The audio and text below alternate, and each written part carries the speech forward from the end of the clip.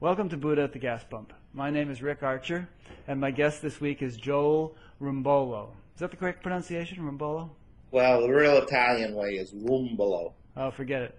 Well, I can do that. Rumbollo, all right. Rumbolo. Good.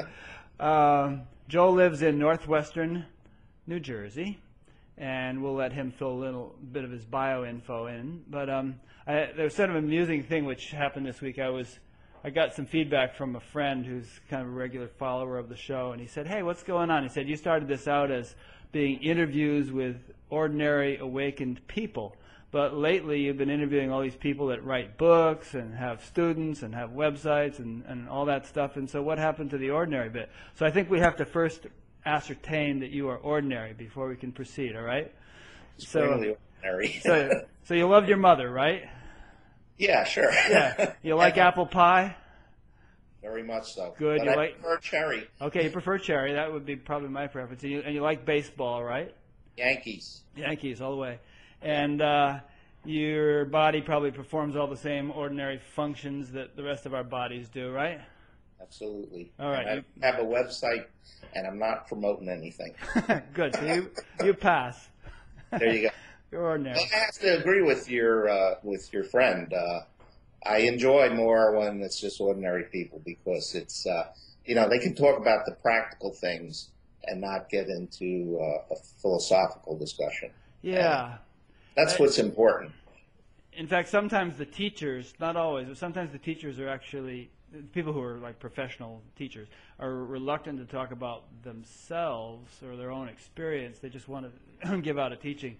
And what I try to do, and I'll surely be interviewing more, is just say, well, how did you come up with this idea? From your own experience. If you're giving out a philosophical or spiritual principle, how does that relate to your experience, such that you can be speaking that with authority? Exactly. But people who aren't in the habit of teaching tend to do that anyway, because that's all they really have to talk about. Although we can all go off on flights of fancy, but there's more of a tendency to speak from your direct experience. Exactly right. Yeah, that's true. Okay, so you know how these interviews go. We usually kind of trace the history of a person's spiritual journey in this life, and what first inspired them to start thinking or talking about this kind of stuff, and Sure. How did it go? Well, it's an interesting thing. This week now I've been trying to, I think we talked Monday, so it's very hard for me I won't be able to get a direct, perfect timeline anymore because I just can't do it. That's all right. I'm 64 and that's part of the problem. But to start it out, I guess I got to say, when I was a child, I had a fleeting glimpse, the Led Zeppelin song. But every night when I would go to sleep, I would sleep in this bliss, have this very expanded awareness. And at the time, I thought this was normal. Huh. So as a child, like As a child. 4, 5, 6 years old, like that? As long as I can remember. And I guess as I became an adult, that kind of went away because you get married, your family, stuff like that. Were you? Would it happen to you just as you were drifting off, or would you actually somehow be experiencing bliss throughout the night?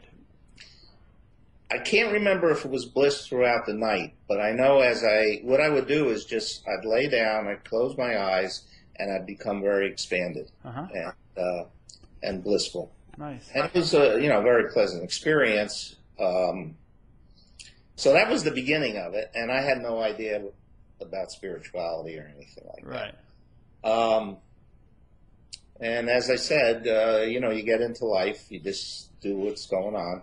And I went in the Army in 1969, and I was trained as a combat photographer, which I never got to do any of that, combat photography, but I was stationed at NORAD. Where? NORAD in Colorado Springs. All right. The war room in Cheyenne Mountain. Right. And I was basically a PR photographer. I got to photograph many, many celebrities. And one celebrity that I got to photograph was General Westmoreland. And the same thing happened, only in the waking state. I just went into this, the silence, witnessing. Now I can talk about it in those terms. Yeah. At that time, it was just, oh, wow, and You mean in the process of photographing General Westmoreland, that happened to you? Huh. Yeah, Just out of the blue, unexpectedly, it just happened. Right, Yeah. exactly. I had two 4-star generals in front of me, so maybe it was one of those things where, when you have an accident, everything slows down. It's probably the same kind of thing going on in my nervous system. And I remember that very vividly, and all the photographs came out perfectly, and, it just went on by itself for a few minutes and then came back to normal experience. So when I left the Army, I opened a photography studio, and for the first time now I'm 23 years old. I had never done any drugs before, and didn't really drink a lot of alcohol or anything. Got into marijuana, and I think I stayed stoned for a whole year. Not from one joint, but from smoking every day, you mean? Yeah, well, every day, Right. every chance I had, and I finally got the feeling this wasn't where I wanted to be, and Did you have any noteworthy experiences on marijuana? not really. Yeah. Like it didn't. It expanded. Did it induce that expansion experience or anything? Exactly. I mean, sure, you feel that. Yeah. You're blissful, but there's so many side effects. I mean, you're Right. coughing and stuff like that. So Yeah, anyway, eating a lot of donuts. so I decided that wasn't a good idea, and I decided I was going to try yoga. So I bought this little book on Hatha yoga, and it's a little skinny Indian guys doing all these poses and stuff, which at the time I was able to do more or less. I mean, it wasn't perfect. And in the back of the book was a few suggestions about meditation. One was staring at a candle. And I found that I was very successful with that. I could stare at a candle and immediately step back into a witnessing mode. Yeah. If I lie down after some of the asanas, I found that I would slip back into that. So I said, well, this is better than marijuana. Maybe I'm going to go along with this. And the funny thing was, I decided to go to a woman that was teaching at a local high school. I walked in, I got my big stash, I got my granny glasses, I'm a professional photographer. She's teaching what, yoga? Yoga, yeah, Hatha yoga. And she looks at me and immediately says, yoga is not for drug addicts. I mean, she said this was perfect because, all right, I got up, I walked out, and on the door of the high school, as I'm walking out, is a picture of Maharishi and saying, introductory lecture tomorrow. So I said to my wife, I said, let's go to this. And that was the start of the spiritual path for me. I guess I started the next week. I forget how many days you weren't supposed to smoke or anything, 14. 14. Yeah. No, I waited. I did it correctly. So started in New Jersey with a very nice teacher, Jim Hanlon. And this was 1972 in May. It was a spectacular experience. Tell me about it. Okay. What happened was after the initial initiation, sitting down, and you go through that first period, and then the going out. You're going to meditate for a certain amount of time. Let me just clarify that. So when you learn TM, there's an initiation ceremony, and during that ceremony you do several little brief meditations, and then once the teacher feels that you sort of have the hang of it, you go in the next room and meditate on your own for a longer period. So that's what you did, yeah. Right, exactly. Well, I didn't have to go to the next room. He left the room. As soon as he left the room, I continued doing the process, and what happened was all the breath left my body. I thought it was sucked out, but after thinking about it, I realized it just was so relaxed. My body just went into this total relaxation. Since, the peripheral muscles aren't expanding the lungs, the air just leaves. And the next thing I know was a knock on the door, which was 20 minutes or 15 minutes, I don't remember. and it was just so beautiful. I came downstairs, and I'm looking at him, and he gives me the questionnaire, and there's no place to put this stuff. And I didn't know what to say, and I kind of left it that way. So I went through the 3-day checking and all that, but I knew from then on I was going to be dedicated to this. Mm-hmm. And of course, I became a teacher within 6-7 months. Well, how did you feel after that first meditation? You just felt really smooth and relaxed? Smooth, very relaxed. I didn't feel expanded, but what I did notice, and this gets back to that idea of practicality, mm-hmm.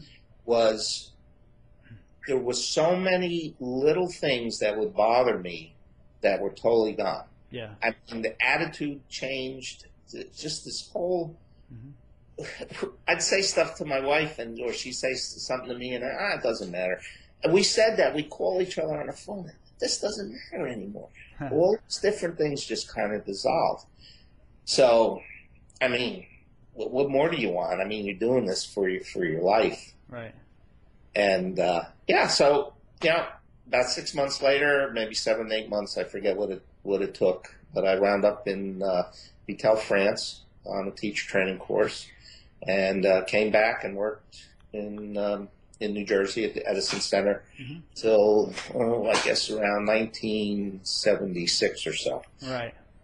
I can't remember. In fact, I had a car accident in Edison in 1976. I was there for the summer with a bunch of guys, including the famous Johnny Gray. And we were teaching, in the state, and because there was this court case that was going on, which, challenging the teaching of TM in the schools. And I had an appointment with the mayor of New Brunswick, and I was racing along trying to get to this appointment. And I had like my breakfast on the passenger seat, which was like yogurt and fruit and all this stuff, and cottage cheese or something. And I was going right past the Edison post office when this guy in a great big, I was in a little Subaru compact, and this guy in a great big boat of a car pulled directly in front of me. And as soon as he saw me coming, he slammed on his brakes and sat there. And I was going a little bit fast, and I just broadsided him. The car was totaled, and my breakfast flew all over the dashboard, and I ended up, but it was early in the morning. I missed that appointment, but I had like appointments scheduled until 11 o'clock at night, and it was like a radio interview, the last thing at 11 o'clock at night, and I just went through the whole day continuing to do this stuff, even though I was limping because I'd hurt my foot. I bent the brake pedal totally up to the floor. Anyway, that was my Edison experience, and I'll get back to you now. Well, yeah, it was a great center, but that was towards the end of the MERV wave. We had opened 2 centers, actually, and we were thinking about a third. Let me tell them what the MERV wave was. The MERV wave was this thing where Maharishi Mahesh Yogi went on the Merv Griffin show 3 times, actually, and each time he did, there was a huge upsurge in interest in TM, and people were lined up around the block. And then it would taper off again. So, and the TM movement would open all these centers, and then when it tapered off, they couldn't afford to keep them open. Right. Yeah, that's what happened, exactly. So it was time for me to get a job because we were making $25 a month at the time. Right. And it was a little rough, and I had a baby on the way. Yeah. So I started to work, and a friend of mine in California called and he said, "Look, the icing on the cake is coming up. You got to go to the 6-month course." And I said, I don't know. And he said, "Well, how's your ATR credits?" And those were credits we would get from the movement, as you know, to go to Europe or to be with Maharishi for a while. Yeah, let me just explain that. I'm just trying to fill in the gaps for people who don't Sure. know anything about TM. If you taught a certain number of people, you would get credits, which would accumulate in a fund, and it would pay for your airfare and your course fee to go over to Europe for these courses with Maharishi. So you're talking about and it was ATR stood for Advanced Training Resources or something like that. Exactly. Yeah. All right. Go ahead. Luckily, I had enough ATR, so the whole course was free. All I had to do was pay the airfare. Mm-hmm. So I went, and it was spectacular. I guess within the second week, I had ordered a set of Rudraksh beads from Press Jewel, and they finally came, and I opened the box, and immediately I started witnessing again. Huh. It was really heavy, and it stayed that way through the whole course. And why don't you define witnessing? What happens is you step back. There's a shift in perception, or a shift in I guess the best way to say it is a shift in your point of view. Mm-hmm. So you you feel there's an outside and there's an inside, and the inside is still and quiet, and the outside is still this jumble of things going on. Mm-hmm. And you are just watching. You step back from your normal position, your normal perception, and you're just kind of watching what's going on. Right, and it's not a volitional stepping back. It's not like you're saying to yourself, "Okay, I'm going to step back now and watch go." More like there's a shift, and you, rather than identifying with the little me, which is running around doing things, you identify. There's a greater identification with that silence, right? Is that correct to say? Yeah, exactly. Mm-hmm. Yeah, you're very aware of the stillness and the silence within. At that stage, though, you're not. I feel I wasn't really identified with it. Okay. There was still a me out there, but I was watching the me go on. So there was a me someplace, and the me was aware of this little of Joel doing his thing, and the me was also aware of this silence. But then there was also a me. Exactly. Right. Exactly. Okay. Yeah. So after the course, we came back. I think right before Thanksgiving. That was the year that Elvis died, and the Yankees swept the Dodgers in 4 games. That was wonderful. And I came back, and this lasted for a good 3 years. The witnessing. The witnessing. Yeah. In fact, and I can't remember the timeline, but there was a call from the movement, and they basically said, "We want you to come up to Livingston Manor and tell us what's going on with you. You know, you're not active in the movement anymore. What's going on?" Oh, really? You specifically, or were they calling all the teachers who weren't active? There was about maybe 30, 40 guys up there at that time. And let me also ask you, this witnessing that was going on for 3 years, was it 24/7, or even like during sleep, or did it sort of fade in and out according to? It wasn't during sleep. Okay. Like it's now. It wasn't during sleep, and there was still a me, there was still an ego, and I was very attached to thoughts, even though I'm watching these thoughts. It's a whole different quality than what's going on right now. Okay, we'll get to what's going on now. Exactly.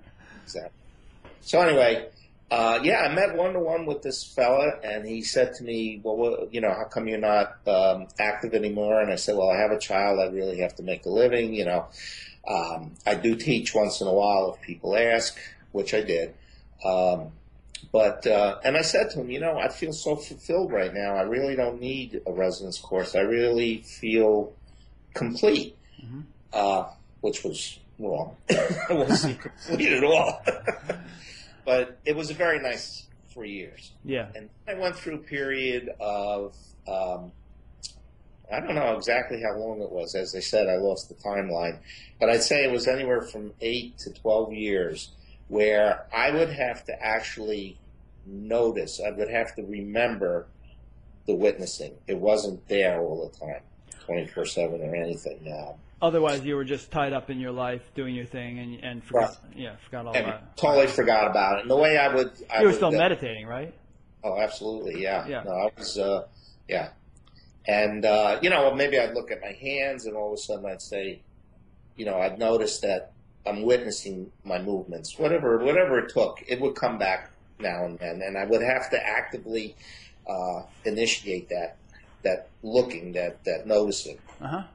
Okay, so around 1999, the same friend who talked me into going to the 6-month course gives me a call, and he says, "I want you to look at this website." Who is this guy? Is this somebody I know, this friend that keeps telling you these things? I don't know. Do you know Ben Ingram? Yeah. He was in the Jersey area, wasn't he, for a while? Absolutely. He taught at our center, at the center, yeah. Ben lives in California now. He's working for Corbell as financial advisor. But anyway. Okay. So he said, check out the Douglas Harding website. And he said something about headless. Right. Now, about 3 weeks before Ben contacted me, I started to get back into this witnessing. It was just spontaneous, and it was heavier and heavier. I just noticed that it was there more and more. Yeah. Anyway, I recognized Headless right away. I mean, just the word was enough to bring on that experience again. So I contacted Ben. He said, well, you really, you've been doing TM for all these years, and you really should check out some Advaita Vedanta teachers. And I was very, very hesitant because I was so dedicated to TM and Maharishi and the whole, I don't need anything else. Right. TM, I'm going to do it. And so I went on the website, and the next teacher was coming through was this young Polish woman. Her name is Neelam. Went to New York City. What year is this now you're talking about? I'm sorry? What year are you talking about now? Around 1999 or 2000. Okay, good. Yep. Exactly. I brought another friend with me, another TM teacher from the Edison Center, and we sat down and immediately went into this really, really deep silence. She came out of the bedroom, sat down in front of us, as teachers do, and we kind of locked eyes. And there was nothing going on with me. I mean, the world kind of dropped away. I could still see, but I was just in this total silence. And she's looking at me, and she's kind of nodding her head. I'm figuring, well, maybe she knows what's going on, So first thing she does is there any questions? And she's staring at me. She isn't going to take a question from anybody else. She's staring at me. And I said, after a long period, because I didn't want to ask, and I stood up and I said, there's so much silence right now, but I'd like to know if the mind is ever going to come back again. And she started to giggle. And she says, well, it really depends. I mean, she didn't give me an answer. Right. And somehow I had the concept that if I was enlightened, I was never going to think again. I was just going to be in silence all the time. Without thoughts. Without thoughts. Where'd you get that idea? Maharishi never said that. No, he certainly didn't. No. And, Just some idea you'd gotten onto. Some idea I had gotten. Anyway, I think it was from Papaji, actually. He always said there's this silence. You just stop thinking, stop thinking. Yeah. Whatever. It was a mistake.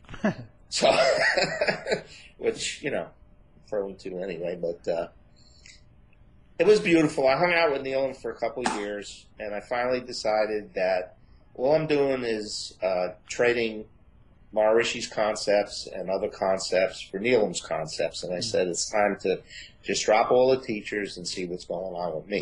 Right. And during this time, Ben and I were writing emails, a lot of emails each day. He would read something, I would read something. He'd experience something, I'd experience something. So we were kind of talking about it a lot, and we had this beautiful 2-year conversation just about our experiences. And eventually what happened was all this became very permanent. And one day, this heavy silence is with me, but the mind is still rolling along. I mean, really heavy. And it's what happens, I think, is the mind wants to own this experience.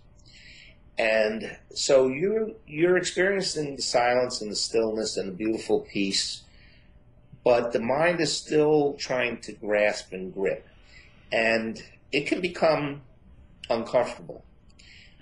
I was staring at a tree out in the backyard, and all of a sudden, I heard this voice say, "You're never going to understand this. Let it go." Mm-hmm. And when I did, the mind became quite quiet. Not that thinking has stopped, but there was another shift there at that time, and that shift was important. That was the shift from witnessing to actually realizing that I am this stillness and silence. Huh.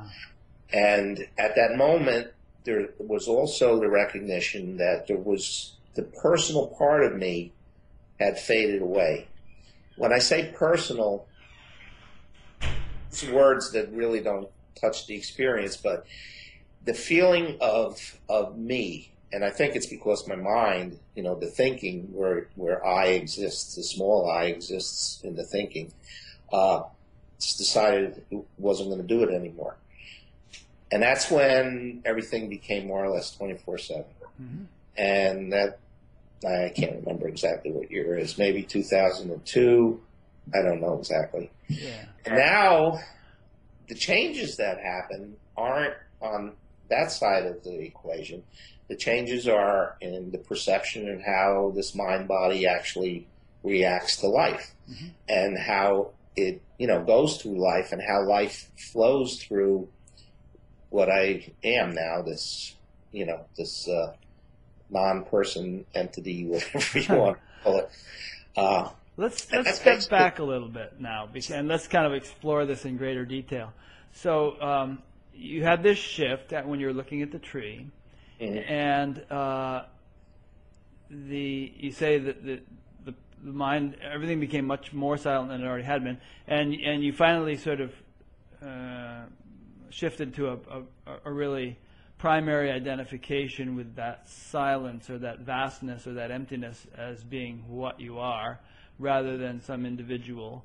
And there was no sort of individual little guy looking at that silence and looking at your individuality, and sort of, it was, in other words, you really had gone to the other pole of the spectrum, and you were established in that silence as the self, as what you are. Exactly. And yet to the observer, you would still appear to be the same person you always had been. It would look as though there were a person there who likes baseball, and who's a photographer, and who has kids, and who does this and who does that. And that's, I think, it's a kind of a thing that comes up often. It's very puzzling for people, because first of all, it's a little bit disturbing or frightening for people, because they think, well, I don't want to just become a nobody. I don't want to lose myself, or lose what makes me special, or what, I don't want to have my personality sucked out by cosmic vampires or anything. So there's that. There's a sort of a concern about it, and there's also a perplexity about it, because for all appearances, you are a person. You do have likes and dislikes and stuff. There does seem to be somebody home. So perhaps you could elaborate on those thoughts. Sure. Well, it's a real paradox, and unless you have and it's not even an experience, unless that shift occurs, you really, really can't understand it, because you're trying to understand it with the mind. Mm-hmm. It's just so self-evident once that shift occurs, that this is the way it is, and this is who I am. I mean, and even those words, I am, it doesn't work. Right. Again, for me, the beauty part of this whole thing, and one other statement I'd like to make, is that this is not what I expected. It's just not what I expected. It's. In other words, your concepts, either through Maharishi or through Neelam, were just inadequate they didn't quite grasp what it ended up actually being. Exactly. Right. Exactly right. Yeah. And again, that was the point where I didn't have that deeper understanding, that deeper experience, that deeper shift, if you want to call it. The mind was still going on, and there was a person watching the mind, and the person, worshiping this beautiful silence and stillness. And until that changed, until that became I am that silence and stillness, I couldn't understand it. I mean, you can read, you can do all these things. It just doesn't matter. It's just a matter of when that shift happens. Yeah. So when you had that experience with looking at the tree, and that shift happened, I mean, what did you do right then? Did you come back in the house and say, "Holy crap, honey, I just got enlightened," or what? Well, I did write Benny. I said there's a new shift that just happened, but no, I didn't. I love Jim Flanagan and his comments. Before it's chopping wood and carrying water, and afterwards it's chopping wood and carrying water. Yeah, he didn't make that up, by the way. Oh, I know. Yeah. That's a damn thing, but still, yeah. It's just it's the way it is. Mm-hmm. But you're not hooked anymore. Mm-hmm. You're not hooked into and to say you don't believe thoughts, or you. What I find, and I think the best way to describe it, is there is a peace that is undescribable. That And passeth all understanding. Yeah, there's no way to explain it. Right. And Maharishi used to say, it's the feeling that mother is at home. I mean, you're just, there's this peace. So if an incident happens, whether you feel a little angry or you're surprised about something or whatever it might be, that hook of identity isn't there anymore. All right. So let's say you have a fender bender. Somebody, you're sitting at a light, somebody bangs into you and dents your fender, and you get out, and he's all flustered. And so, how would that experience be for you? Well, I haven't had one in a while, but I'll tell you, just a couple of days ago, somebody turned right in front of me, and there was this, a shock of that happening. But what happens is it dissipates immediately. Like a line on water, or a line like on a line on water, yeah, like a line on water. It's there for a second, as you're following the finger because there's a wake, but it just folds into itself. Yeah. And that's the way all experience is, whether it's thoughts, whether it's emotions, whether it's what you see. I mean, everything is changing constantly. There's nothing out here that you can grab onto and say, it's going to be this way in 5 minutes. You just don't know. Right. And after you live with this for a while, which you kind of realize, and I hate to say this but it's all going on by itself. It's just going on by itself. And in a way, what I've learned, or what this experience does, it allows you to accept that. Totally accept it. So when you say it's going on by itself, does that mean that you feel that there really is no sort of individual will? There's just sort of this whole universe is just rolling along, and you're a detached witness to it? Well, I'm not a detached witness. You embrace life. Life is, you're hugging it. It's just so wondrous and beautiful. Every experience, food, the things you see, music, whatever. But you're just, again, I'll use the word, you're just not hooked by it. I don't know how to make a better... That's a good phrase. And of course, that doesn't mean you don't remember things. The fact that things aren't leaving an impression doesn't mean you don't remember them. You could probably tell me who won the World Series last year or whatever. But was it the Yankees? I don't know. Oh, yeah, it was the Yankees. Oh, okay, good. I haven't followed them too closely since Whitey Ford was the pitcher, and Mickey Mantle and Roger Maris and that whole lineup in '61. But anyway, so you mentioned 24/7, okay, with this experience. So obviously we spend 8 hours a night sleeping. What is your experience during sleep now? Has it gotten back to what it was when you were a child, or is it different, or what? When I lay down and close my eyes, well, right now it doesn't matter whether my eyes are closed, open, whether I'm sitting. I don't use the mantra anymore. Sometimes it shows up, sometimes it doesn't.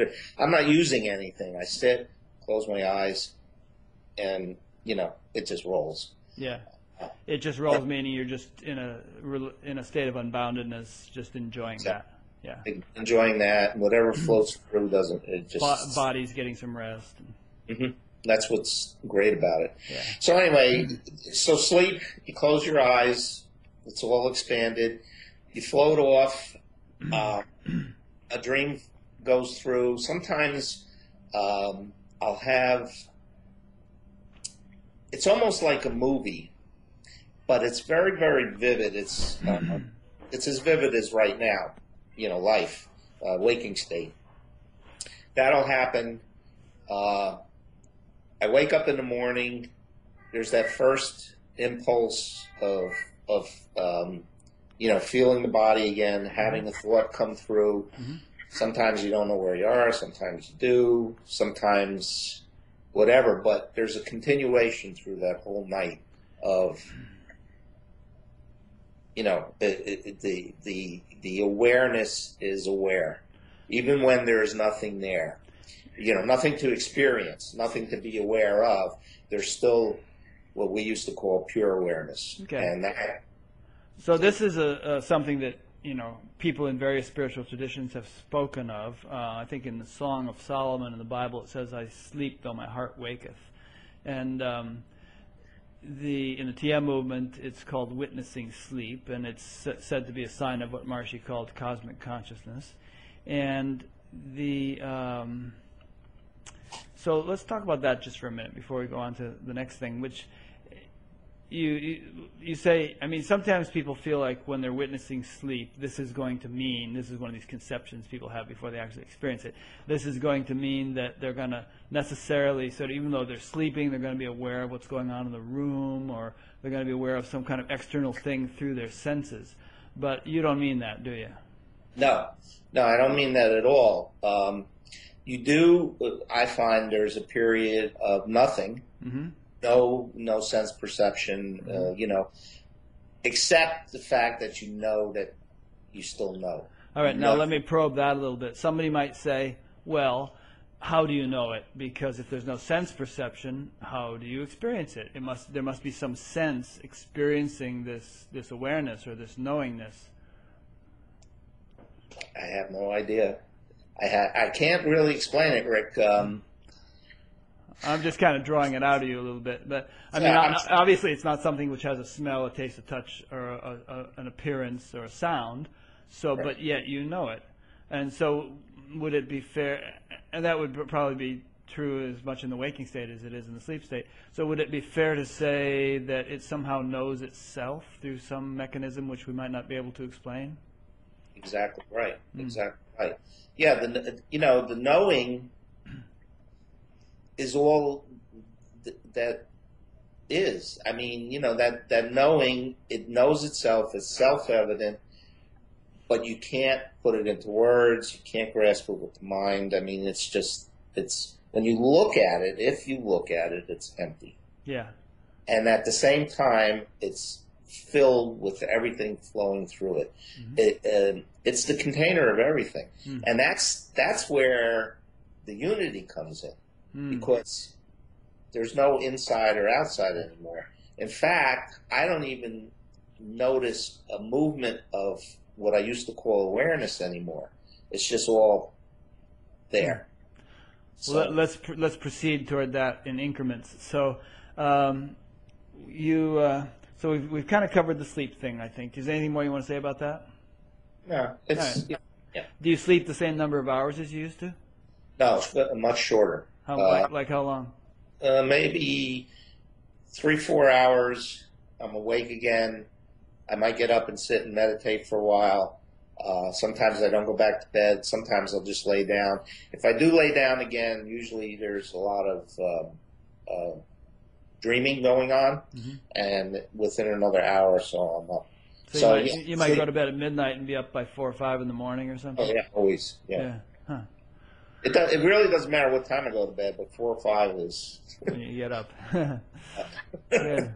Okay, now you've said some intriguing things in the last 20 minutes or so. You've talked about the sumptuousness or the richness of your experience. I think you used the word exploring it or something. We'll get to that. And you also just alluded to a sort of a unified state. So let's unfold that, taking as much time as you'd like to go into each sort of detail of it. Okay. Well, as far as what I would call a unified state, mm-hmm. is once that final, and it's not final, but once that shift happens where you actually lose the idea of the separation, I mean, I actually see the silence. I see the silence. In other words, when you look at your wall or something? Whatever I'm looking at, yeah, You're seeing silence in it. In it, through it. Mm-hmm. And there was a period earlier, 1999, 2000, where I didn't have that perception. Once I started seeing the silence, that's when the two things came together. So the inside there was no boundary between outside and inside anymore. Huh. So there was no no longer any sense that, okay, there's this silence which I am, and then there's this world out there which is kind of totally different from it. And Exactly. yeah, okay. Exactly. Yeah. And so was the sense that the world is contained in the silence? Oh, absolutely. Yeah. My body, my mind, as the thoughts going through, whatever, it's all in that silence. And that silence actually, well, I guess a word I could use is permeates everything. Okay, so I was listening to Alan Watts the other day, and he was talking about how the average person sees an object but doesn't see the space around the object. And for an architect or an artist, and maybe for a photographer, when you look at something, you see the whole thing, and that space is included in that. Well, that's one way of looking at the world, but this is even more. But what it is this vastness and the vastness, the stillness, is what's perceived through the eyes. Huh. Okay. Now, my friend actually sees everything with a haze of light. Who's that, Ben? Ben, yeah. I'll have to interview him too. Is it a purple haze by any chance? I don't think Ben. Well, maybe. So, all right. So that's the unity part. Let's get that a little bit more. So you see the vastness. You said you see the silence. Now, of course, if you're looking at an apple, you're also seeing an apple. But, absolutely. But and you're somehow seeing the. Would you say that the vastness or is a subtle quality of the apple, or is it the ultimate level of the apple, or how would you? Yeah. I mean, because obviously, people are gonna. It's one of those things. Another one of those things which if a person just hears it, it might sound weird. They're gonna think, oh, what's this gonna mean? Am I gonna be able to hold down a job? Or, am I gonna be able to relate to my kids or whatever? Exactly. Yeah. No, there's no problem. And things don't become ethereal. It's just that, and again, it's that deeper knowing without intellect, without analyzation. It's the deeper knowing that I'm perceiving what used to be just inside is now everywhere. Yeah. Okay. Yeah. And when I say I see it, it doesn't make things, things are brighter, colors are brighter. There's a wonderment about everything. I mean, it's just so beautiful. So anyway, when you say you see it, now that just pertains to the eyesight. But how about, do you hear it? Do you smell it? Do you taste it? Do you touch it? Not so much. I can't really say that that's it. Yeah. And I know when I taste a piece of food, that sensation is flowing through that, but through the stillness, because that's the way everything is perceived now. I mean, the stillness is first, and everything is in that. So if I taste a piece of food, it's flowing through the stillness, but I can't. It's not the same perception or same quality that I'm talking about with my sight. Huh. Now, this could be because I was a photographer. Yeah, maybe you're a visual person, Oh, very visual. When I plan something, I see it. Yeah. I don't think it. And it's always been that way. I see the roads that I'm going to be traveling when I say I'm going to my son's house or whatever. So, have we beat that horse to death yet? Yeah, you can go on to the next horse. Okay. So,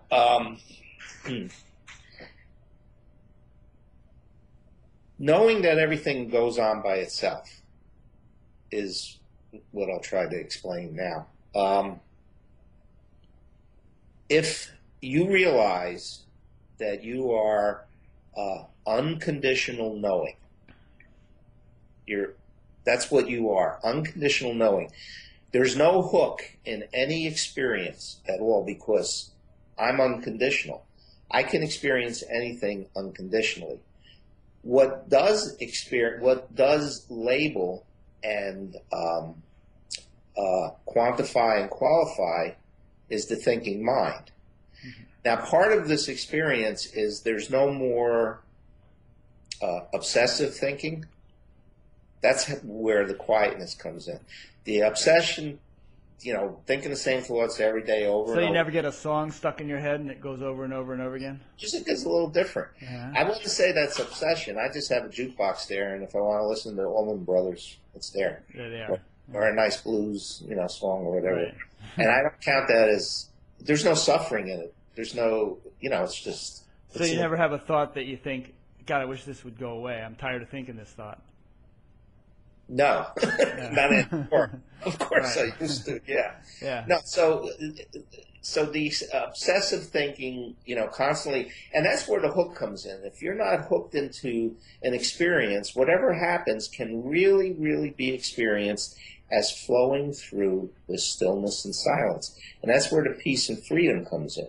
Mm-hmm. Because whatever comes through is seen as arising and dissolving. So whatever it is, whether it is something big like an accident or, my daughter loses her job or something like that, eventually it arose and eventually it's gone and it's over with. And you never get hooked back into it with thinking over and over again about my daughter lost her job. What are we going to do?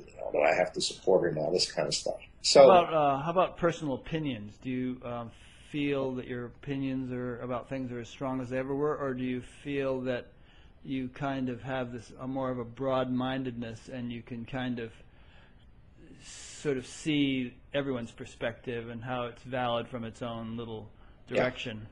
Yeah, absolutely, because being unconditional, mm-hmm. you can look at both ends of, it's a paradox. You got the white and the black.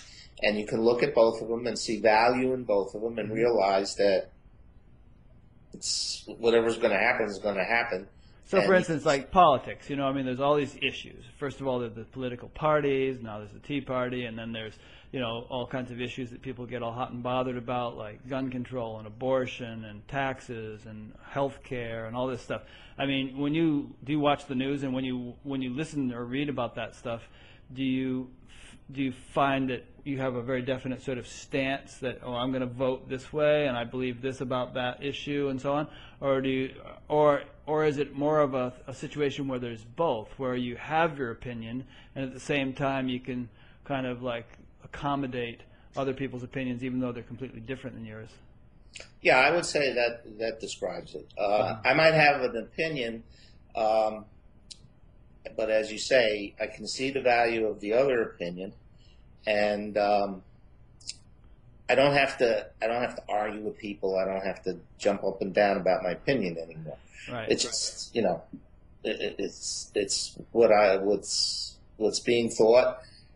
It might feel right, and that's why I'm leaning that way. But I hate to say it doesn't matter. This isn't a strategy that develops. This is a real. It's a symptom, not a cause. Exactly. Right. Yeah. In other words, it's just sort of the way you function. It's not something you're trying to do. Exactly. Yeah. Exactly. And we wouldn't suggest that a person can sort of arrive at this unified state by just sort of being kind of non-committal about things, just sort of having this go with the flow kind of grooviness about them or something.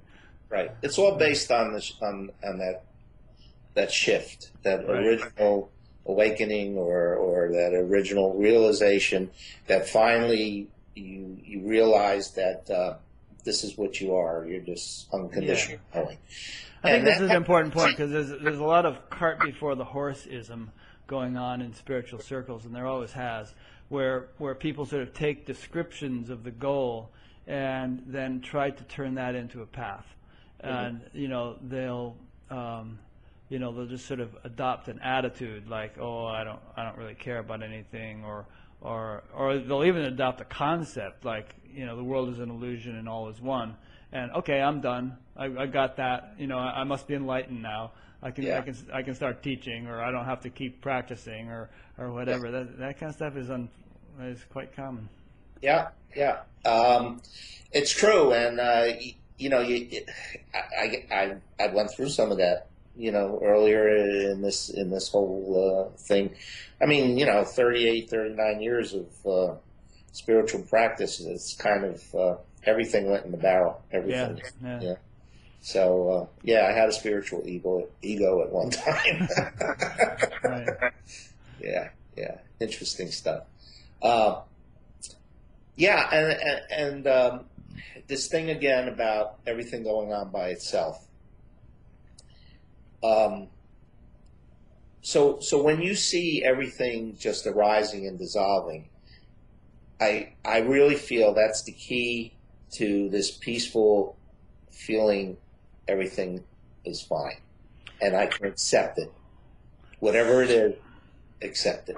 So in other words, you see everything arising and dissolving, Mm-hmm. and that. Well, you better restate that. That's a little unclear. You see everything arising and dissolving, and that is the key to this peaceful feeling. It seems to me that you just put the cart before the horse. In other words, that silence got established, and because you're grounded in that, you see everything in a different way. Well, yes, but you see it flowing through me. Right. So it's flowing through me. There's absolutely nothing initiated by a person, Mm-hmm. a personal person. Yeah. I mean, it's just happening. It arises and dissolves, arises and dissolves, and so how can you be attached, really attached to anything anymore? How can you really have an opinion that it's only this way? Right.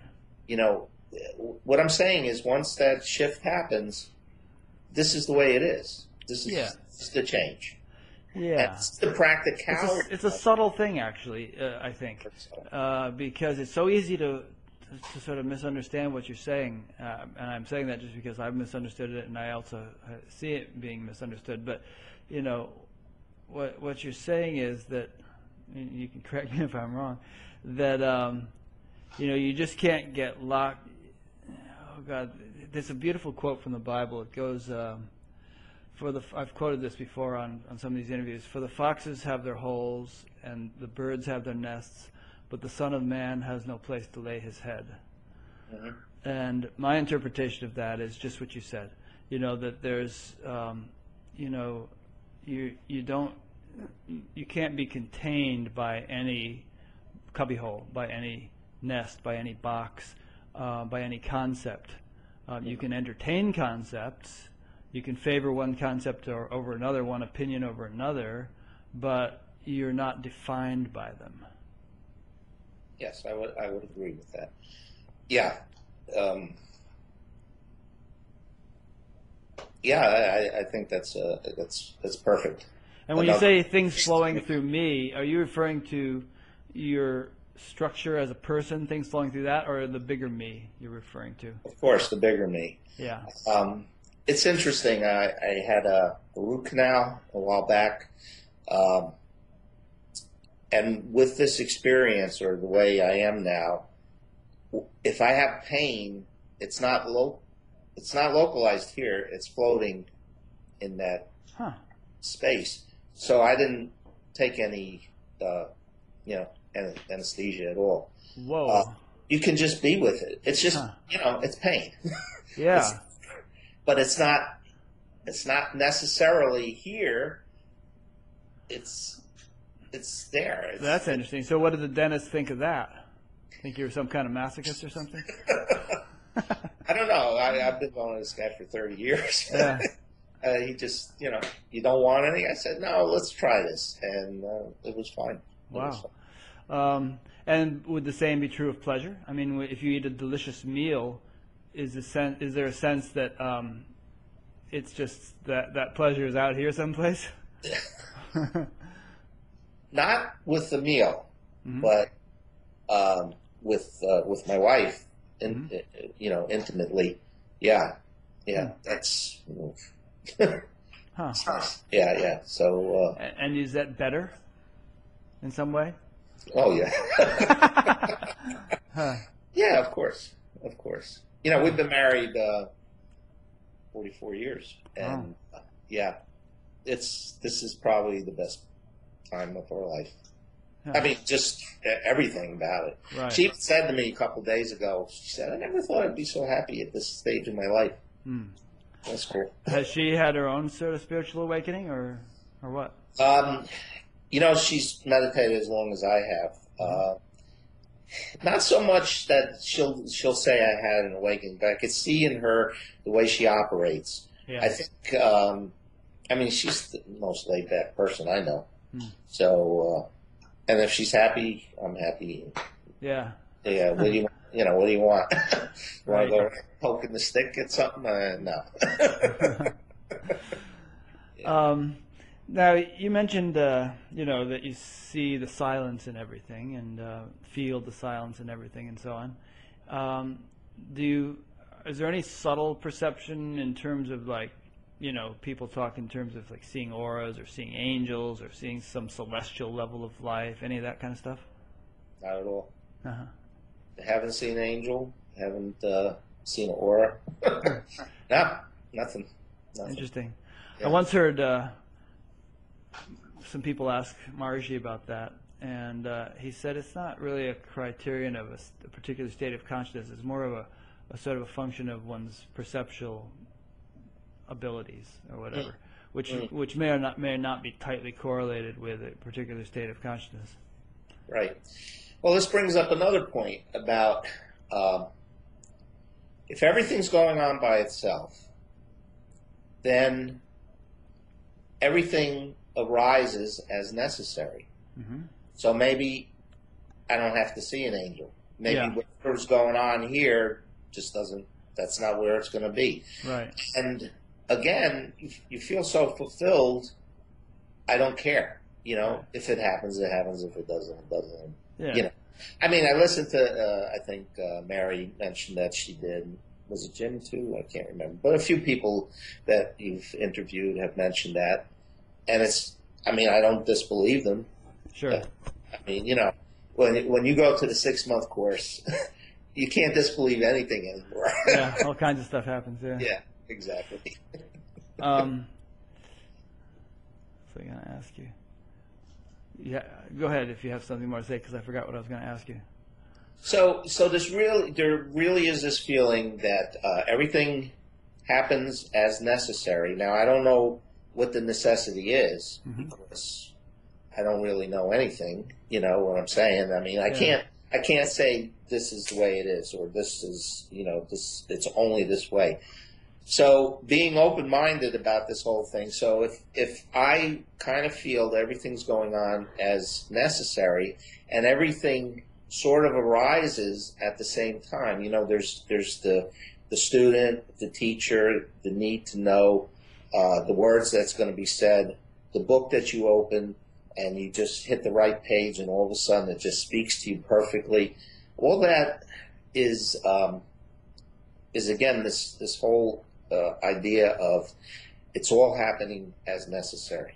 Mm-hmm. And again, it has to do with the peace. So throughout the day, every single moment, you just sort of feel like things are unfolding in a perfect kind of orderly way, the way they're supposed to. Right. And that's not in in an ethereal kind of, it's very concrete. Right. But like, well, how many times have I picked up Rumi, and I'll open a page of poetry, and then that just speaks to me so perfectly, or you pick up Nasir Datta's book, and I am that, and it's just interview after, not interview, but question and answer, Q&A, and you just happen to open up the right Q&A at that moment. Wouldn't it be that anything you opened it up to would seem right, because there's just a lot of meaning in every Q&A, and you would just sort of, or does it actually happen, and same with Rumi, or does it actually happen that you open it to the one that actually pertains to something that's really going on in your life right then? That's exactly right. That's exactly right. Yeah. Yeah. And there's a prelude to it. There's a like the night before, my daughter will ask me a question, or I'll have an insight, it'll just bubble up, or I'll see something, or there'll be a question about something. And if I open if I happen to open the book. It just speaks to me. Yeah. It speaks perfectly to me. What it does is it just, sometimes it's a clarification, but most of the time it's a confirmation of what I already know. Now that's with regard to sort of spiritual things, books like Nisargadatta and so on. But how about like if you're you're talking about the flow of... Well, yeah, everything. Like, how about if you're walking around the grocery store, and you're shopping, and you're looking for the soup, or you're looking for the soap, or the toilet paper, or whatever. I mean, is there also, even in that circumstance, a sense of perfect flow, that everything is just sort of happening exactly the way it's supposed to happen? Exactly. Yeah. Most definitely. If you're looking for something, say to fix a vehicle. And so you go to a shop, and you may be thinking about this. This is how I'm going to do it, and then all of a sudden, the correct answer will just come to you. Or, I'll have a question about something, and I'll find it online very easily without, just Google, and boom, it's right there. Or the old thing about, especially in New York, trying to find a parking space. You turn a corner, and there you are. Huh. You don't have to try. You don't have to try. So things just come to you, and correctly as necessary. And I have to say, if something doesn't come, that's fine too. And there's that kind of thing where you say, okay, all right. So say I was supposed to leave the house 15 minutes ago, but I got stuck doing something. I get in the car, I'm riding down the road, and here's a big accident. Now, 15 minutes earlier, I would have been right there. Yeah. This, and it comes so often that you just forget about it. You don't constantly analyze this thing. It's just the way life is. Do you also have a thing like you'll be thinking about somebody, and then the phone will ring, and that person will call you up, and that kind of thing? Yeah. Absolutely. Huh. It's nice. I mean, everyone has experiences like this, but what you're saying is, as a result of this development that you've undergone, it's pretty much a constant quality of your life. It's the way life is. Yeah. It's the way it flows through. That's great. I mean, that can help people to relate to this state, because perhaps everyone's had a taste of inner silence, and everyone's had a taste of sort of expansion, and everyone's had a taste of these sort of coincidental experiences that seem more than coincidental. And so we know that such things are possible, and you're just an example of someone who has kind of gotten to the point where these things have become the permanent reality of life. Yes, I would totally agree with that. Yeah. So,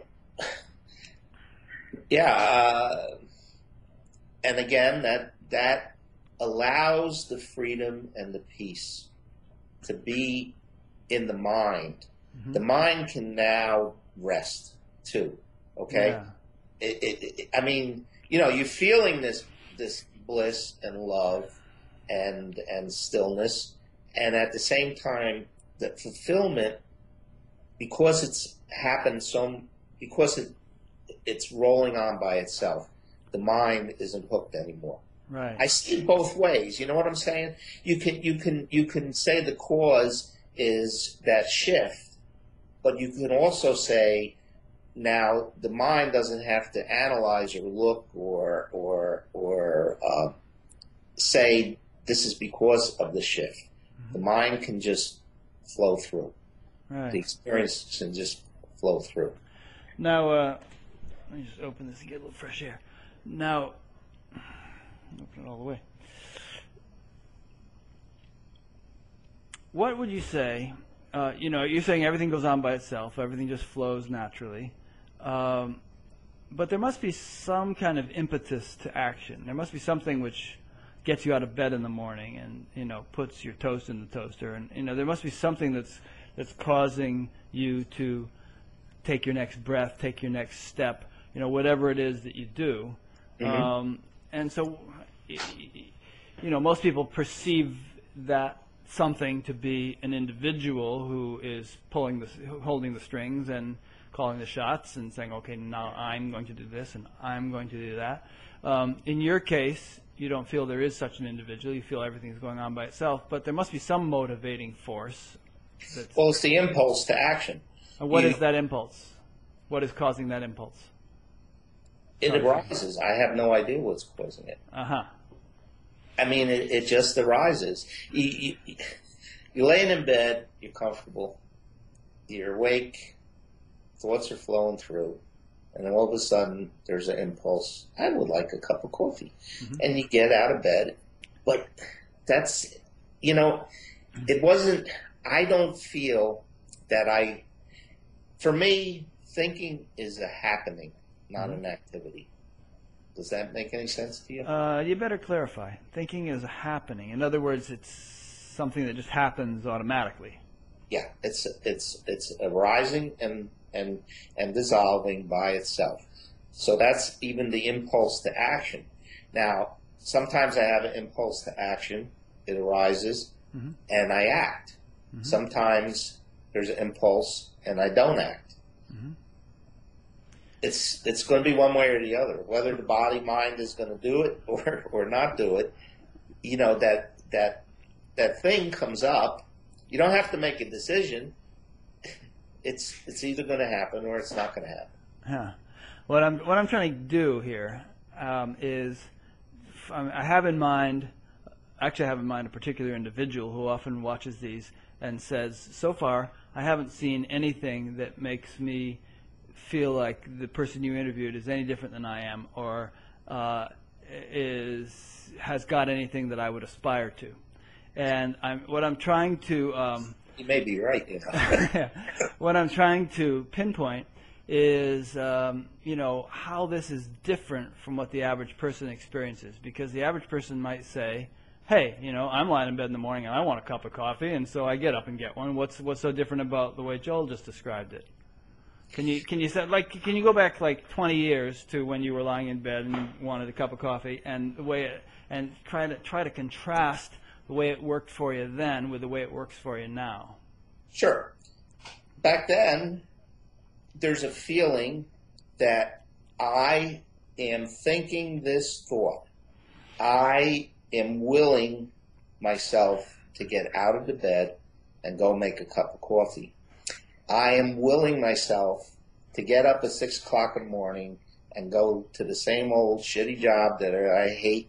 I am willing myself to do this, and I'm going to think about it all damn day, and I'm going to suffer over this. Mm-hmm. The difference is, what I see is I am stillness, silence, the container of all experience, and part of that experience, part of what is in me, is this arising of either sometimes words, sometimes just a feeling, and that causes me to get up. There was no will in it. There was no individual will in it. Hmm. I don't feel that I, small I, thinks anymore. Mm-hmm. What I see is that those energies arise, and I can't say that, what arises, these energies is creating this, but it's the impulse for activity, okay? Or it's the impulse to understand something. It's the impulse to, have an insight. Mm-hmm. Whether or not it's the correct insight, whether or not, all that just doesn't matter. It's just going on by itself. All right. Let's say this. 20 years ago, there was a predominant sense that there was a localized individual I who was calling the shots. Sorry to be beating this to death, but Yeah. But now there's no sense of a localized individual I, but nonetheless things continue to go on and happen. Your body is doing stuff, but if there's any motivator for that action, it's not so isolated as it once was. It's much more of a broad, vast, cosmic kind of thing that's motivating things. Well, I think that's. Or am I putting words in your mouth?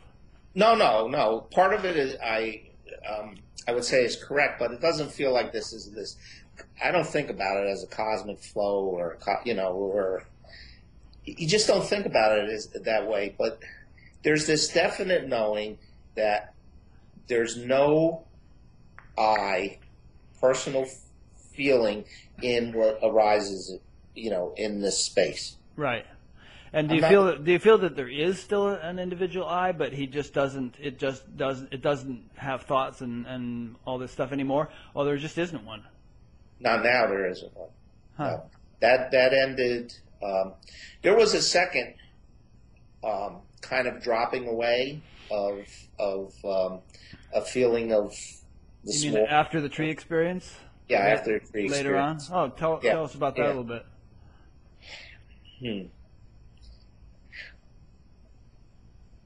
So there was still a feeling that somebody was the knower. Mm-hmm. I didn't know who that somebody was, and it wasn't the original somebody that I thought I was 20 years ago. But there still was the somebody. But there still was the somebody. And that somebody also was gone.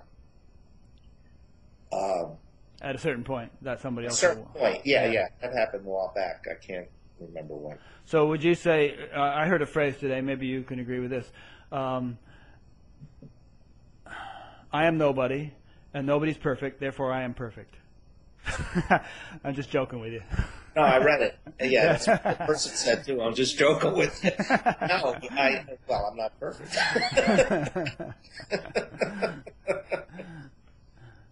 Again, I got to come back to this thing. Unless you've had that experience, it's very hard to put into a concept that's going to be understood.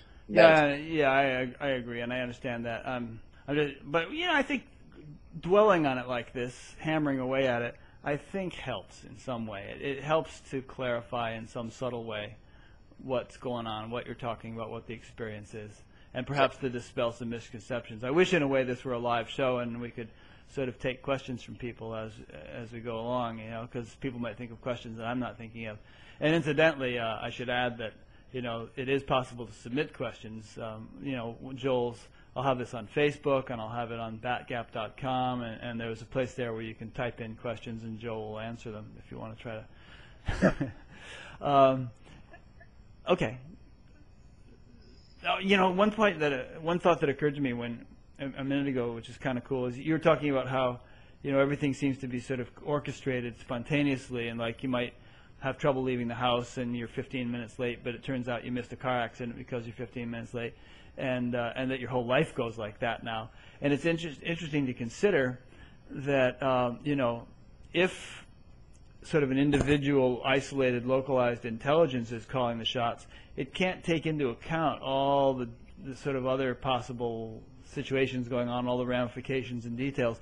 And so, it tends to bump into things a lot more, figuratively speaking. Whereas if there's this sort of broader intelligence that's somehow calling the shots, even though you might not consciously be aware that there's going to be, an accident here, there's some broader intelligence which might take into account all those circumstances, the people driving those cars and everything else that's going to happen. And so at least as far as this body is concerned, it's going to sort of steer it in a way that's going to be smoother and, not run into difficulties that you consciously couldn't even foresee. In a way, you're looking at it in a linear way. I am? Yeah. I don't think it's linear at all. I just think it's all just perfect. Yeah. At the same moment, it's all just perfect. Mm-hmm. So again, I think in a way it's, we're trying to put it into words that the words aren't going to capture it. Mm. And I don't think it's important, other than the physical suffering that people go through, whether or not they feel that there's an I, small I, or whether they have this experience. It's still going on by themselves. They may think and have that feeling of the personal I. I mean, take the case of Jill Bolte Taylor, Dr. Taylor. Right, who had the stroke. Right. So immediately, and I forget right side, left side, but one side of her brain, which is the side that had this personal part, was gone. And immediately she was this. Yeah, I think it was the left side. Yeah. Okay. So, but it just didn't matter because her life still was going on by itself. Mm-hmm. You just don't know it. What you lose, and what you lose is the suffering. What you gain is this unspeakable peace. And would you say that the suffering is primarily due to this attachment or this grip that you talked about before, the hook? It's the hook and the obsessive thinking. Yeah. All suffering is obsessive thinking. We are only trying to quiet our minds. That's what we're doing. Mm-hmm. I mean, we want peace. Mm-hmm. I mean, that's what we're looking for.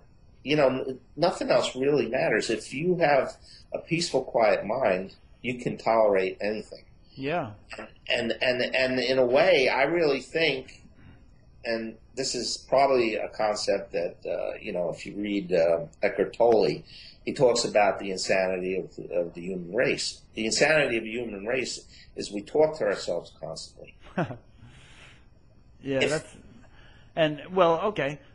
So how does talking to ourselves constantly result in war and environmental destruction and, the fact that a child dies of starvation every 5 seconds? How are those problems a manifestation of our talking to ourselves constantly? I can't answer that because I feel talking to ourselves, I mean, this is kind of strange, but all right. So if you're talking to yourself constantly and you're constantly suffering over your thoughts, don't you think you'd be a little pissed off and have less of a tolerance for another person? Mm-hmm. So you would have less of a tolerance for another religion, another philosophy.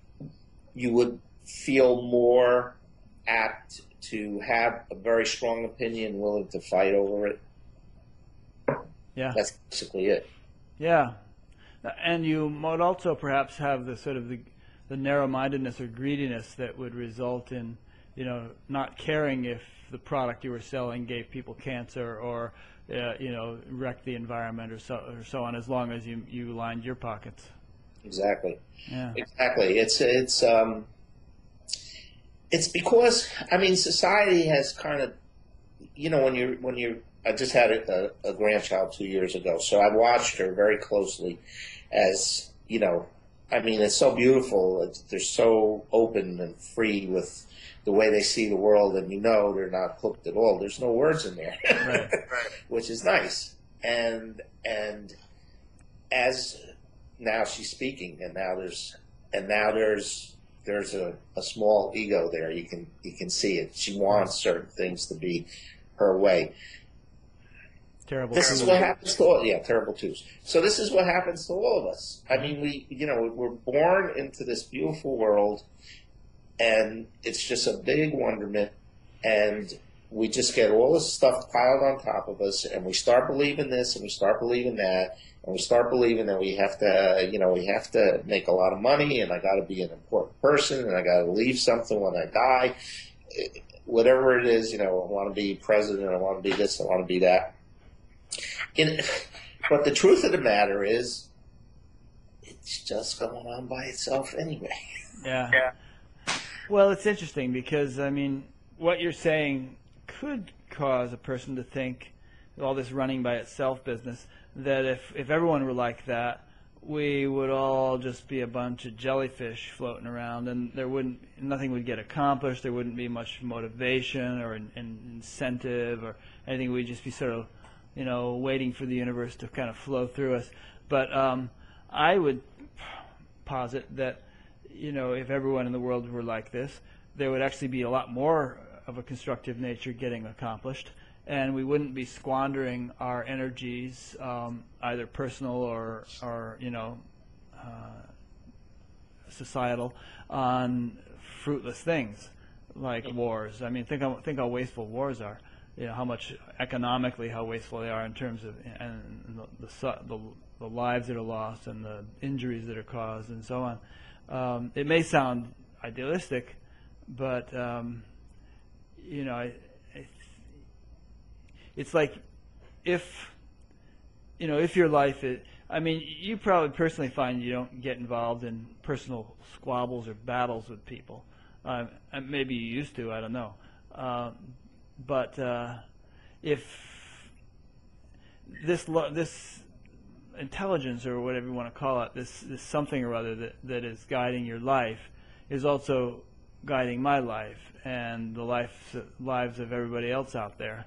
And so, if we're truly all one, and I believe you're living your life from the actual experience of the fact that we're truly all one, then that one is not going to fight against itself. It's going to orchestrate things in such a way that all the parts contribute to a harmonious whole.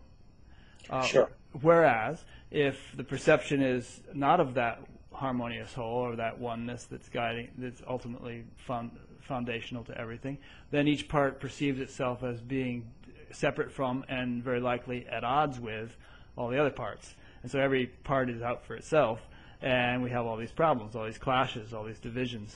Mm-hmm. So, I would like to suggest that, the type of experience you've been describing tonight is the key to world peace and to world harmony and to the solution to environmental problems. Not that we don't have to keep working on those things on their own levels. You have to do what you need to do to clean up the environment or resolve political conflicts or whatever. But if more of this kind of experience you've been experiencing and describing could be infused into the world, into the consciousness of the world, if more and more people could wake up to this, I suspect that all these problems that seem so intractable would begin to dissolve. Well, yes, I agree with you, but isn't that what's happening? It is and it isn't. I mean, on the one hand, I do see, and others, of course, see an upsurge of this kind of experience. I mean, I wouldn't be able to do this show if that were not the case. I have a whole list of people I can talk to who are having this sort of experience.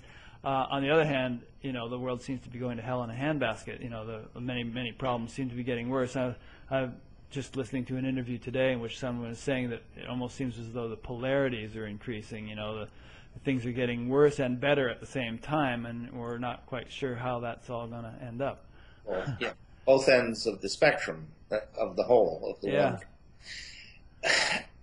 I'll go back to an analogy, of Maharishi's, where you can grope around in a dark cave, and you can analyze this and plunk into that, and you can do that for a millennia, thousands and thousands of years, and then someone comes in and turns on a light switch, and it all changes instantly. Mm-hmm. And I really believe that's we're going to get that tipping point happening because. I went to World Plan things out in Fairfield, and, I firmly believe it's going to happen eventually. We just have to, I don't know what the numbers are. I can't remember all that stuff. And, yeah, no. Yeah, and if it is a matter of numbers, I don't think it's solely the responsibility of the TM movement to produce those numbers. I think there are people all over the world who are waking up each in their own way. Absolutely not. Yeah. The path.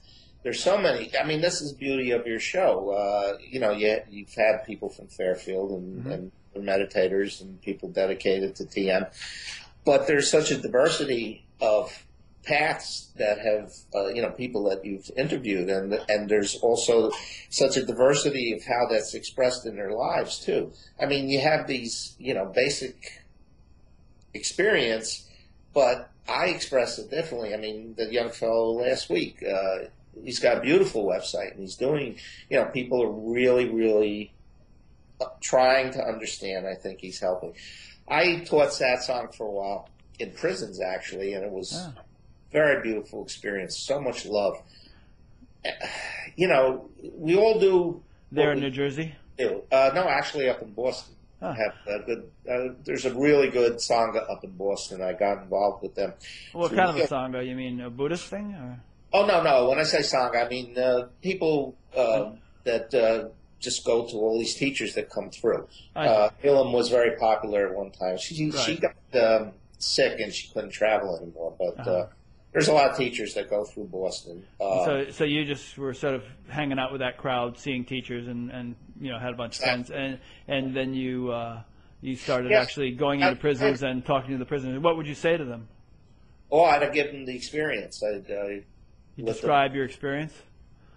No, I teach them a sort of a meditation that I kind of came up with. Mm-hmm. It's really, the body is a gateway to this experience.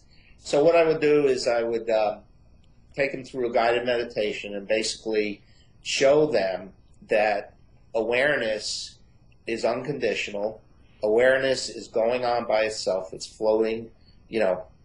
Have them just feel parts of their body, suggest this, maybe a sound or whatever, and immediately they would, in prison, they would have a small awakening. Yeah. I remember one guy, this was a guy, if you saw him coming down the street, you would definitely cross the street. Mm-hmm. You didn't want to be on the same side of the street with this guy.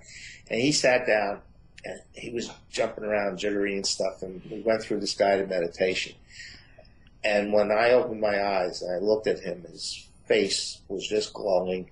All the stress was gone. He came over and shook my hand. He says, "That's the best medicine I've ever had." Wow.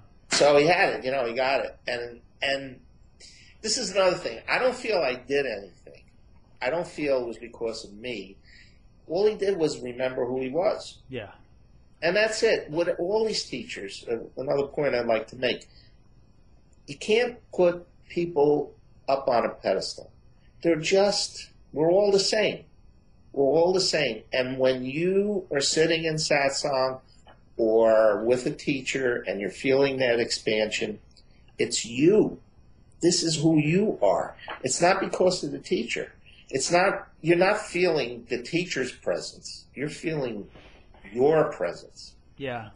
I think sometimes teachers have a knack of acting as a catalyst, and I forget the exact scientific definition of a catalyst, but it's something which sort of facilitates a chemical reaction without actually sort of influencing the reaction. It's sort of just in the presence of the catalyst, the reaction takes place more readily. Exactly. And I think that's what you could sort of say of a teacher who they're not giving you anything. It's not like there's a transmission from A to B, but they're able to create a space in which it's more conducive for you to recognize who you are. Exactly. When you sit in satsang the whole group, everybody wants to remember themselves. Right. And the teacher is, pointing with his or her fingers towards this and talking to you about this. And of course, you're settling down and you just remember. You've created an opportunity also. I mean, those guys in the prison aren't just going to get together and sit and close their eyes and have this thing happen, but you've created a circumstance, where it can be allowed to happen, and you're just kind of like guiding them through it and letting it, happen in a more directed way. Yeah, exactly right. Yeah.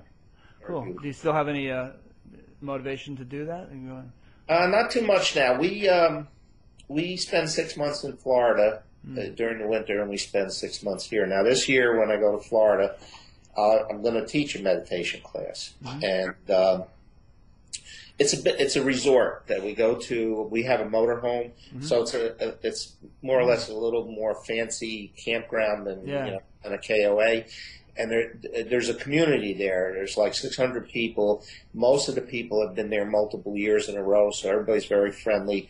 We have a lot of activities. So this year, I'm doing the meditation. I teach a photography and digital photography course along with the computer. I do a lot of cooking for the parties and aerobic walking in the morning. Nice. So, that's my... that's my activity. And what do you do when you're up in New Jersey? Hang out. To be retired. I don't know when I'll be. The Yankees have had senior days. You can get $70 seats for $5. Cool. Really nice. Right down the foul pole line, and it's great. First base or the third base side. So you're going to a bunch of Yankees games. Went to quite a few this year. Great. It's so funny, you know. I mean, it's such a conundrum, such a paradox. You know, here's this guy who says, you know, there's nobody home, there's no individuality, but I love to go to Yankees games. I know, and you know, you still watch television, which is amazing sometimes. Doing, you know, staring at this screen, and you know, some of the shows are good, some aren't. Who knows? I mean, there's a lot of teachers who kind of harp on this nobody home business, you know, the no individuality. Douglas Harding was one. Right. You know, Tony Parsons and there's a whole Neo-Advaita crowd, but a lot of them sort of jump to a lot of conclusions from it. You know, okay, well, since there's nobody home, that means there's no reincarnation, there's no God. You know, all these concepts that people have come up with are you know, just silly notions that they use to entertain themselves. And you know, I don't claim to have your level of experience, but I suspect that when I do, I will still acknowledge the reality or the significance of all the levels and stages of experience and development that anyone may have. I mean, would you agree? I mean, oh, absolutely. I think Neo-Advaita tends to emphasize that stillness and that experience, and really doesn't talk about what happens afterwards. Yeah, maybe it hasn't happened afterwards for the people who are talking about it, you know, and maybe I don't know, maybe they're keeping themselves stuck at that stage by dwelling on it so adamantly. I just wonder. Well, you know, when you talk to the general public, you really can't, you know, feel where they're coming from. So what you really want to do is give them that experience, however it happens, just from sitting in a group, or you want to have them have that that spaciousness while they're in satsang. Right. And sometimes that lasts a few days, and then, you know, then everybody says, "Oh, my mind came back." Yeah. That's where you get this hook about you're going to stop thinking, because while you're in satsang, you're really not thinking too much. Yeah. You're just grooving on the silence. But so I think that's why that's emphasized with these people, the teachers. But don't you think it sort of misleads people to give them the impression that that's the end of it? It definitely could be confusing. Definitely could be confusing. And I was confused for a long time. And even if the teacher said, you know, thoughts are, it's still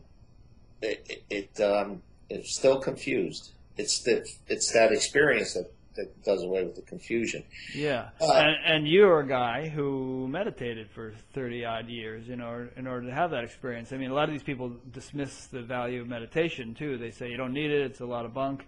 You don't need teachers, they're a lot of bunk, even though they're being a teacher. And you know, you should just realize it.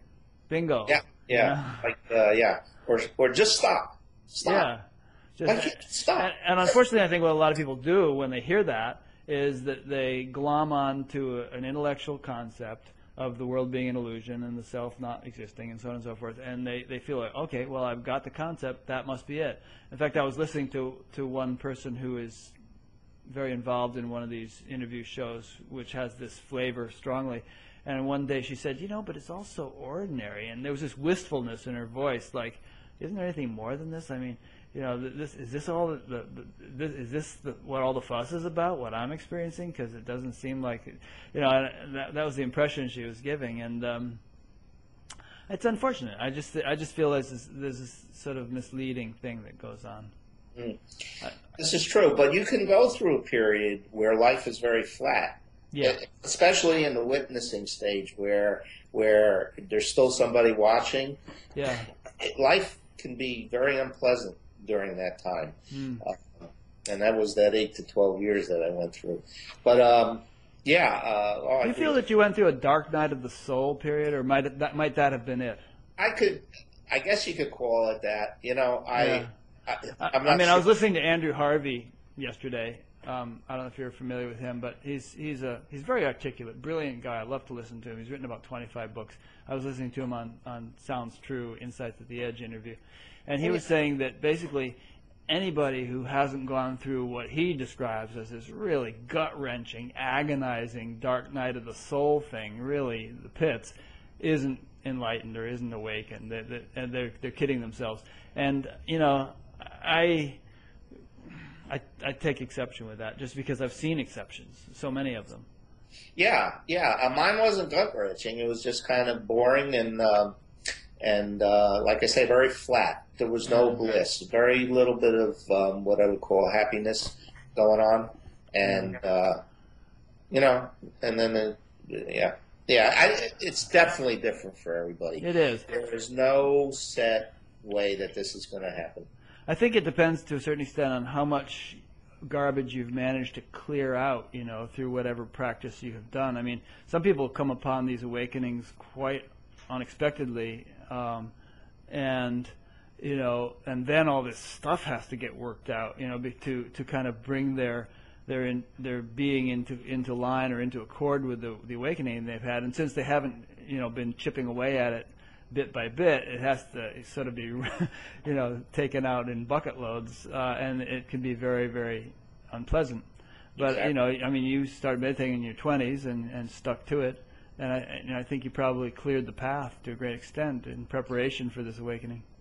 I have to agree. And if you read Ramana Maharishi, he talks about the different types of disciples and where they might be at, and where certain things. That's what that person has to do: devotion or meditation or just inquiry or whatever it might be. And we all start from a certain point, whether there is past lives or or whether it's just the energies that gather when this physical mind body is created, comes into existence, whatever that might be, or even the DNA that stretches back millions of years through all the incarnations of consciousness, whatever all this might be. Whatever it is. Whatever it is. I forgot my point. Well, I think your point is you were saying different strokes for different folks. Absolutely. Just that, the attempts to sort of say that it has to be a particular way are too rigid. And obviously, if we look at the creation itself, it doesn't seem to be the way God operates. If we want to speak in terms of God, He loves diversity. Yeah, Unbelievably creative diversity. And changing constantly. Yeah. Yeah, exactly right. Yeah.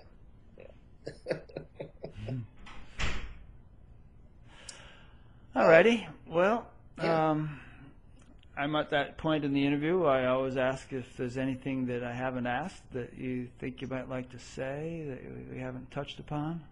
Well, I'd like to recommend something. Sure. To anyone who is experiencing what's going on here. There's a great book that I just read, and I haven't read a book in fact, I gave my whole spiritual library away, maybe 4 or 5 years ago. But the Adyashanti book. The End of Your World. Man. Awesome book. Oh, God. Yeah. So let's repeat that. In fact, I have a link to that book on batgap.com. I have it linked right to the Amazon page. In the right-hand column, if you scroll down a ways, you see it. Yeah. It's Adyashanti, The End of Your World. And it's written for people who've already awakened, basically. And it discusses all the sort of trials and tribulations that you might still go through after having had an awakening. And I got to say, he's the most honest teacher I've come across. I know, I love the guy. I'm not talking about, Maharishi, but he's just down to earth, direct, simple. Absolutely, and says it exactly the way it happened to him without any reservation. He's just telling the truth.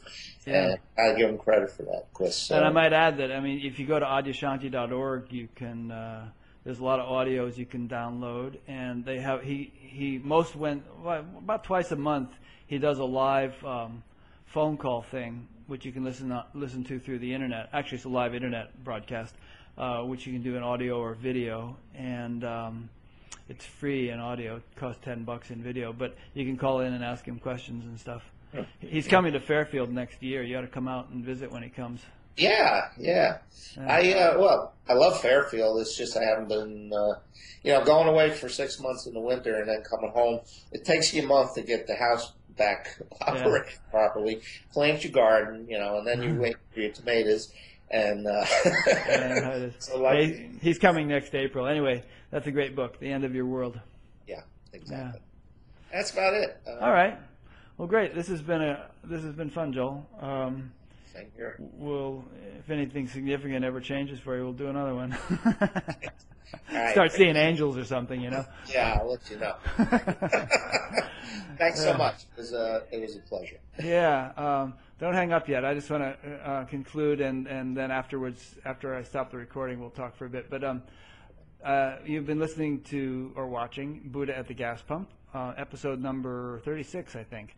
My name is Rick Archer, and I've been talking with Joel Rumbelow, who lives in northwestern New Jersey.